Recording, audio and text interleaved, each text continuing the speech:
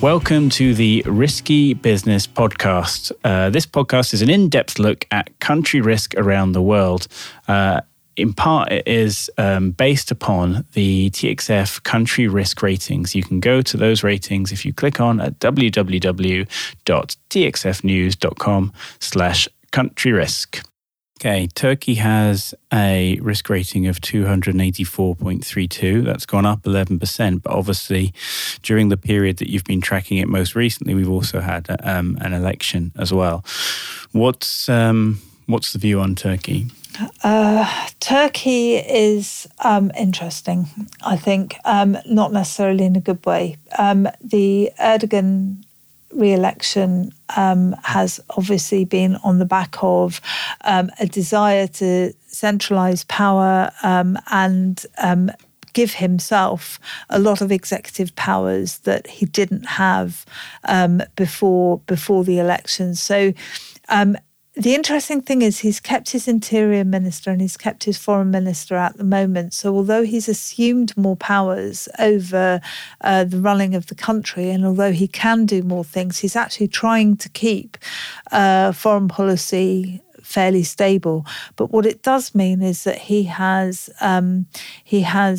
taken a fairly aggressive line on people with any kind of dissent. So again, you've seen teachers and lawyers and police put into prison or arrested anyway since the election, and the risk of internal conflict as a result of that has increased. And I think the view on Turkey is that Erdogan is playing a very, very, very tricky game between assuming more power himself and alienating people that have worked with him in the past.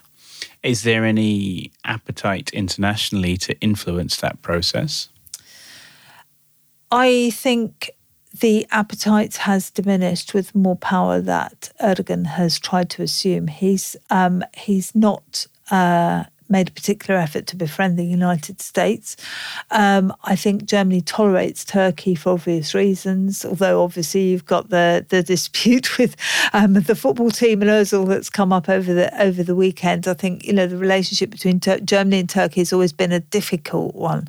And I think there are very good economic reasons why the UK government has wanted to work with Turkey and with the Turkish government in particular, because Turkey has a lot of capability in terms of infrastructure development and iron and steel and technologies and so on that governments want to exploit. So Turkey is a bit like Mexico and Brazil in that it's a country that is almost there. You almost want to do business with it, and you do business with it and put up with the government to some extent because you have to do business there. And I think the problem is that Turkey's political situation is very fragile. It's very risky at the moment. And in terms of its relationship with Syria and its relationship with Russia, all of that has become very complicated. And Turkey itself is sort of right on the fault line of geopolitical conflict between the Middle East and the West. Mm-hmm. It seemed that there was some trepidation within the international business community to invest long-term in Turkey with sort of a wait-and-see approach until after the election. Now that election's taken place, do you expect there to be an increased level of foreign direct investment and interest in Turkey or not? I think a lot will depend on the human rights record. So the early signs aren't good. But a lot will depend on how Turkey sticks to its human rights commitments. So the problem with Turkey is that everybody wants to be involved with Turkey because geostrategically it's in a very good position and it has relationships with the Middle East, it has relationships with Russia, it has relationships with Europe and the United States as well. So it's actually potentially very strong as a NATO member, etc. The trouble with Turkey is that it won't accept its political responsibility to be stable. Now, it's possible that it will be stable because Erdogan has assumed so much power.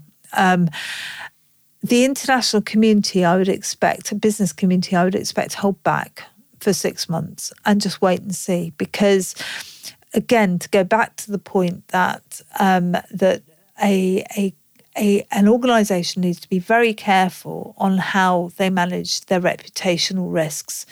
Turkey, if its human rights record and its internal conflict record deteriorates, will threaten some of that reputational risk. And I think that's where there needs to be some sort of monitoring before decisions are made.